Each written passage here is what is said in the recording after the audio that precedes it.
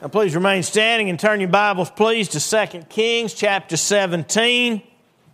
As we continue our study through Kings, we will actually only go through verse 23 for our time together this morning. And further, in the interest of time, we will read selected verses beginning with verse 5. Now the king of Assyria went throughout all the land and went up to Samaria and besieged it for 3 years. In the 9th year of Hoshea, the king of Assyria took Samaria and carried Israel away to Assyria and placed them in Halah and by the Habor, the river of Gozan, and in the cities of the Medes. For so it was that the children of Israel had sinned against the Lord their God, who had brought them up out of the land of Egypt from under the hand of Pharaoh, king of Egypt, and they had feared other gods, and had walked in the statutes of the nations whom the Lord had cast out from before the children of Israel, and of the kings of Israel which they had made. And they rejected his statutes and his covenant that he had made with their fathers, and his testimonies which he had testified against them. They followed idols, became idolaters. So I went to verse 15 there. And went after the nations who were all around them, concerning whom the Lord had charged them that they should not do like them. Verse 16. So they left all the commandments of the Lord their God, and made for themselves a molded image and 2 calves, made a wooden image, and worshipped all the host of heaven, and served Baal. And they caused their sons and daughters to pass through the fire, practiced witchcraft and soothsaying, and sold themselves to do evil in the sight of the Lord to provoke him to anger. Therefore the Lord was very angry with Israel and removed them from his sight. There was none left but the tribe of Judah alone. Also Judah did not keep the commandments of the Lord their God, but walked in the statutes of Israel which they made. And the Lord rejected all the descendants of Israel, afflicted them, and delivered them into the hand of plunderers until he had cast them from his sight. For he tore Israel from the house of David, and they made Jeroboam the son of Nebat king. Then Jeroboam drove Israel from them, from following the Lord, and made them commit a great sin. For the children of Israel walked in all the sins of Jeroboam, which he did. They did not depart from them until the Lord removed Israel out of his sight, as he had said by all his servants, the prophets. So Israel was carried away from their own land to Assyria, as it is to this day. And may God add his richest blessing to the reading of this portion of his holy word. Will you pray with me, please? Again, our Father, we're thankful for your word, which you have spoken to us, and we pray that by the power of your Spirit, that you would come and speak to us now, that we would hear the voice of our good shepherd, the Lord Jesus Christ, and hearing his voice, that his sheep would know him and follow him and offer our hearts to him promptly and sincerely, in spite of the inability and sin of the preacher. In Jesus' name, amen. Be seated, please. Worship has consequences. When someone dies unexpectedly, a post-mortem examination and autopsy may be ordered to determine the cause of death. Similarly, after an election, such as the midterm elections this past November, the talking heads will offer what they call a post-mortem and give their hot take on why one candidate or one party lost. After a game or season, a team may conduct a post-mortem to determine why it lost and how it can improve going forward. Armies and nations can conduct a post-mortem after a defeat. Some years ago, a book was published entitled Autopsy of a Deceased Church. I never read it, not interested in it. My point is simply that you can conduct an autopsy, a post-mortem on just about anything that is over. In this passage, the northern kingdom of Israel falls to the Assyrians. What is interesting is that the details of the actual fall of Israel are covered in 4 verses. Verses 3, 4, 5, and 6. In those verses, we read that Assyria, under King Shalmaneser, attacked and made Israel and its king, Hoshea, their vassals. King Hoshea formed some type of conspiracy to overthrow Assyrian rule. The Assyrians found out about it, put Hosea in prison, and went throughout the land and laid siege to the capital city, Samaria, for 3 years. And then he carried the people of Samaria away captive to Assyria. That's it. That's all we're told. We know nothing about Hosea's conspiracy, which led to it. We're only told there was one. We are given no details of the siege Assyria laid to the city, Israel's defenses, or anything. The fall of Israel in 4 verses.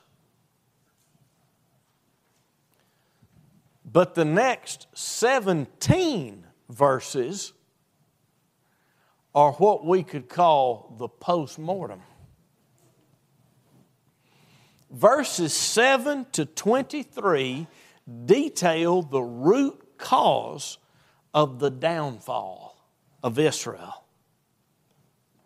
And they say nothing of the military might of the Assyrians, nor of the military strength of Israel. The author takes 17 verses to say one thing. The cause of Israel's fall was idolatry. They worshiped false gods. And the consequence of their idol worship was the fall of the nation and being carted off from their homes to a strange land. Worship has consequences. In his explanation of the 10 Commandments in his catechism, Martin Luther explained on the first commandment, whatever your heart clings to and relies upon, that is your God. Whatever your heart clings to and relies upon, that is your God. What do our hearts cling to and rely upon? We don't generally have idols in the forms of statues or figurines like the ancient people did. But our idols are the same in substance. They worship before their idols, hoping their idols would give them prosperity, good health, security, good crops, beauty, love, etc., etc. We're too sophisticated to hope for success or health or beauty or love to come from rock figurines. But what do we trust in and rely upon? To what do our hearts cling in hope of getting prosperity, health, and beauty. Those are our gods. They are the objects of our worship. Worship has consequences. Let's get to it. First consequence of idol worship we see in this passage is injustice. Injustice. Look at verse 7. For so it was that the children of Israel had sinned against the Lord their God, who had brought them up out of the land of Egypt from under the hand of Pharaoh, king of Egypt, and they had feared other gods, and had walked in the statutes of the nations whom the Lord had cast out from before the children of Israel, and of the kings of Israel which they had made. The first thing the text mentions as a consequence of their idolatry was that Israel walked in the statutes of the nations whom the Lord had cast out from before them. They worshiped Canaanite gods, and as a result, they began to follow and live and order their society and lives by Canaanite statutes or Canaanite laws, not the law of God. Listen to these words from Psalm 19. Just listen. The law of the Lord is perfect, converting the soul. The testimony of the Lord is sure, making wise the simple. The statutes of the Lord are right, rejoicing the heart. The commandment of the Lord is pure, enlightening the eyes. The fear of the Lord is clean, enduring forever. The judgments of the Lord are true and righteous altogether.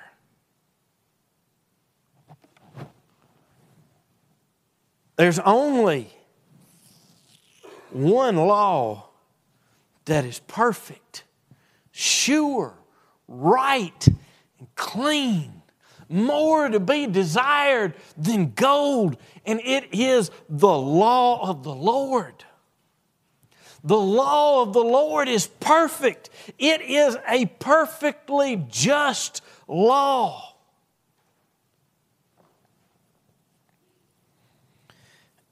In verse 7 of 2 Kings 17 shows us a connection between the worship of the Israelites and the justice of their society. As they turned away from worshiping the one true God, they increasingly turned away from His Word and His law. And they adopted the customs and laws and ethics of the surrounding pagans. And as a result, their society became increasingly unjust. We could draw many parallels between their nation and ours. For instance, how turning away from the Lord has led to laws that actually punish saving and reward debt. But to bring this home, let's think about what Jesus said in Matthew 6:24. No one can serve two masters, for either he will hate the one and love the other, or else he will be loyal to the one and despise the other. You cannot serve God and mammon. Jesus gives us a choice between two gods, the real God and the God of money, mammon. Either God or mammon will take the highest place in your life. We'll love and serve God, or we'll love and serve money. If money becomes our God, we will become increasingly greedy and unjust in our quest to acquire it. Worship has consequences. The first consequence of Israel's idolatry was injustice. The second consequence of their idolatry was a seared conscience. A seared conscience. Look at verse 9. Also, the children of Israel secretly did against the Lord their God things that were not right, and they built for themselves high places in all their cities, from watchtower to fortified city. They set up for themselves sacred pillars and wooden images on every high hill and under every green tree. There they burned incense on all the high places like the nations whom the Lord had carried away before them. And they did wicked things to provoke the Lord to anger. For they served idols, of which the Lord had said to them, you shall not do this thing. Now notice at the beginning of verse 9, it says they did things against the Lord secretly. They were bad, but they felt the need, they felt some shame, and kept it secret or discreet. But the more they did it, the more brazen about it they became. What began in secret turns into idols and shrines being built on every high hill and under every green tree. Their collective conscience as a nation has become seared. They no longer feel the need to sin in private. They're flaunting it in broad daylight. The more time we spend with the Lord, the more we think about Him. Nothing complicated here. Just think about God. Keep Him in our minds, in our thoughts. The more we read His Word, the more we worship Him, the more tender our consciences will be. The opposite is just as true. Turn over to Romans chapter 1. This is worth looking at. Romans chapter 1. And look at verse 21. Romans 1, beginning with verse 21.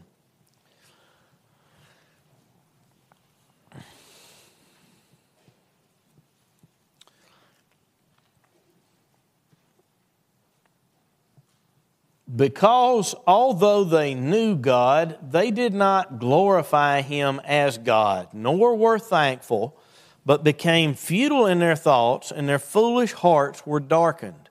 Professing to be wise, they became fools, and changed the glory of the incorruptible God into an image made like corruptible man, and birds, and four-footed animals, and creeping things.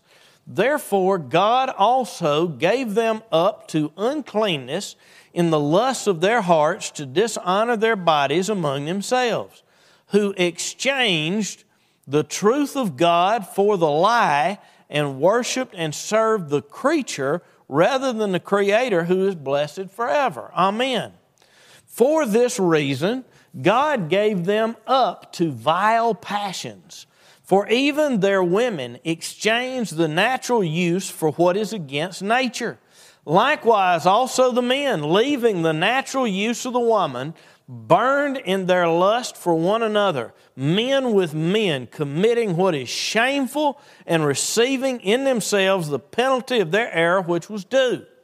And even as they did not like to retain God in their knowledge, God gave them over to a debased mind to do those things which are not fitting, being filled with all unrighteousness, sexual immorality, wickedness, covetousness, maliciousness, full of envy, murder, strife, deceit, evil-mindedness. They're whisperers, backbiters, haters of God, violent, proud, boasters, inventors of evil things, disobedient to parents, undiscerning, untrustworthy, unloving, unforgiving, unmerciful, who knowing the righteous judgment of God, that those who practice such things are deserving of death, not only do the same, but also approve of those who practice them.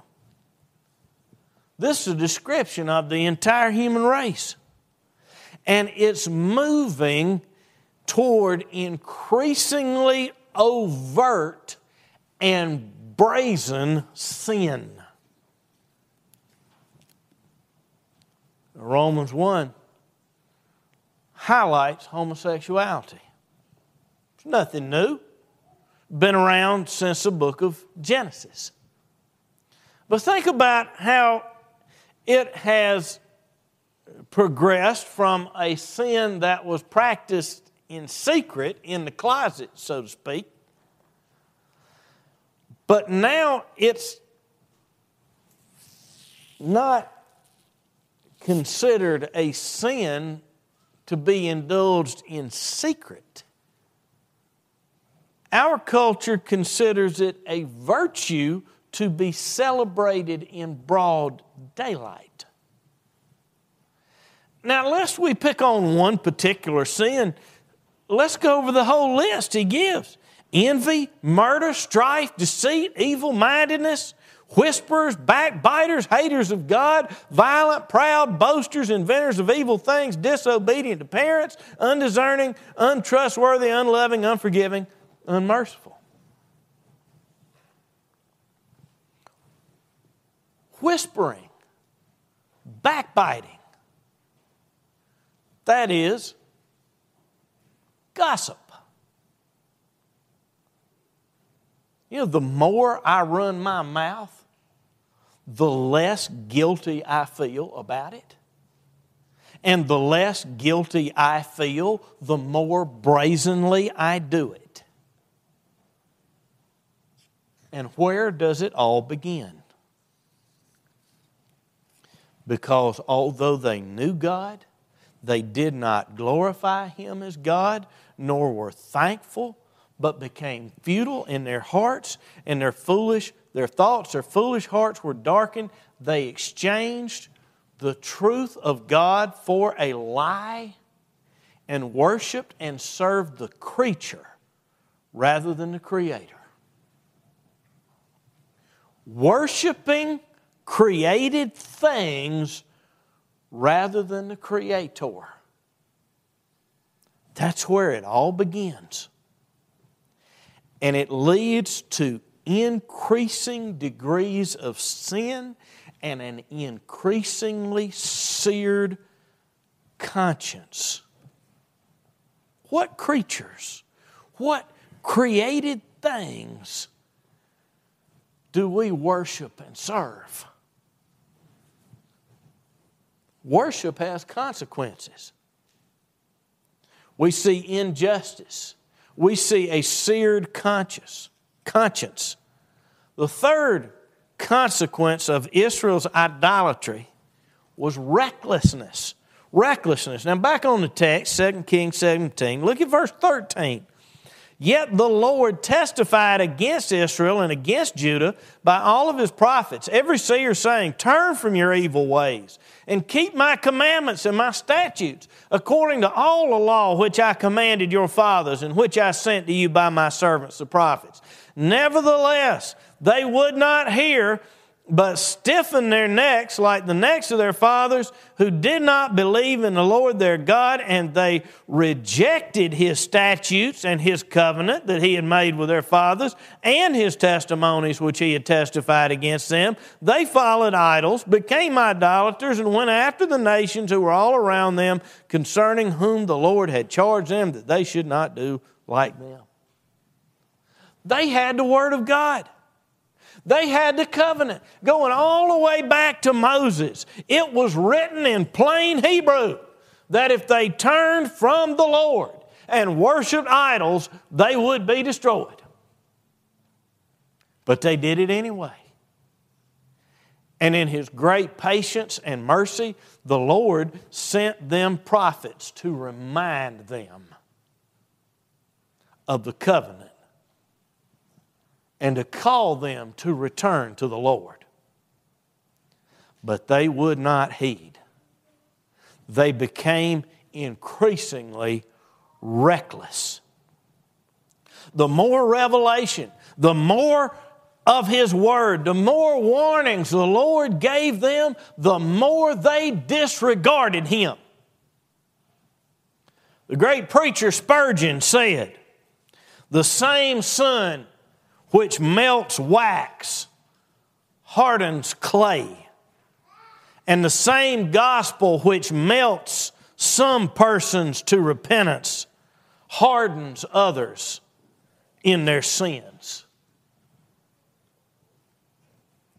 The Word of God is either working in you, melting you, changing you, sanctifying you, drawing you closer to the Lord, or it is hardening you.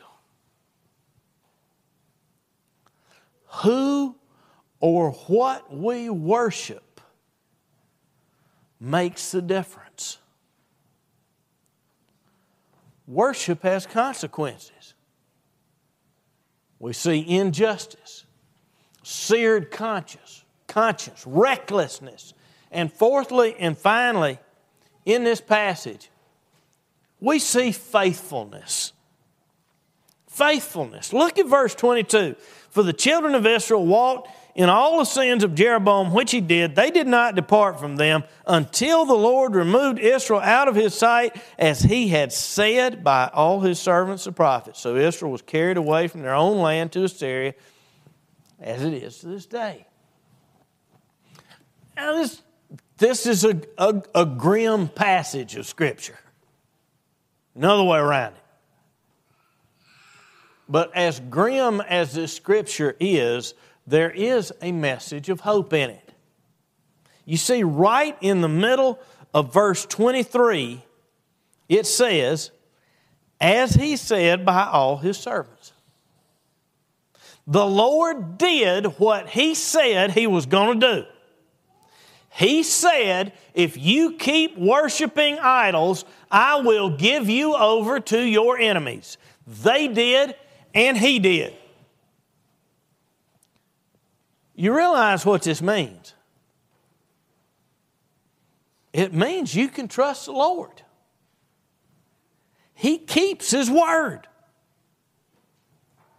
You know, the thing about worshiping idols is they never deliver.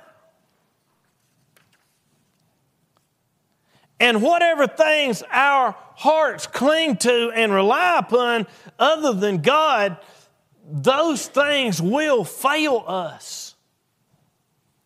But the Lord never fails. He always keeps His word. He raised up the prophets to warn Israel of the coming destruction. He gave them opportunity after opportunity to repent, to turn from their idols back to Him. But they would not. You know, Psalm 115 and Psalm 135 both say that a consequence of idol worship is that we become like the idols. The idols of the nations are silver and gold, the work of men's hands. They have mouths, but they do not speak. Eyes they have, but they do not see. They have ears, but they do not hear, nor is there any breath in their mouths. Those who make them are like them. So is everyone who trusts in them. Idols they're nothing. They're empty nothings. And the longer these folks worshiped them, the more like them they became. And the Lord, in His mercy, kept sending His word to them. But they had become so empty and worthless, just like their idols. They had no capacity to respond. But the real God is not empty and worthless. He's faithful. He's the God who gave His Son in order to keep His word. When sin first entered the world, He promised to send a Savior. He sent a Savior, His Son, the Lord Jesus Christ, to fulfill all His promises. He has promised to forgive all the sins and restore all who will repent and turn to Him and trust Him. And He has promised that all sin will be punished. So in Jesus Christ, God was faithful to pour out His justice and wrath against our sin on Jesus on the cross in our place, in order that He can be faithful to His word, to forgive us and receive us and adopt us as His children. He is the only God worth 1 second of your time, 1 ounce of your energy. He is the only God worthy of 1 penny of giving, the only God worth 1 hour of worship. He alone is worthy for our hearts to trust and to cling to, because He is the only God who is faithful to deliver. And the wonderful thing is that the same thing is true when we worship God. Those who worship idols become like them. But those who worship God become like Him. Not divine, of course, but good and holy. There's a verse on top of your bulletin from 2 Corinthians 3:18. It says, "But we all with unveiled face, beholding as in a mirror the glory of the Lord, are being transformed into the same image, from glory to glory, just as by the Spirit of the Lord." We can be transformed into the image of God in His goodness and faithfulness and holiness, if we will focus ourselves in worship on His glory. Worship has consequences. Be careful what or who you worship. Your worship determines who you will become. In the name of the Father, and of the Son, and of the Holy Ghost. Amen.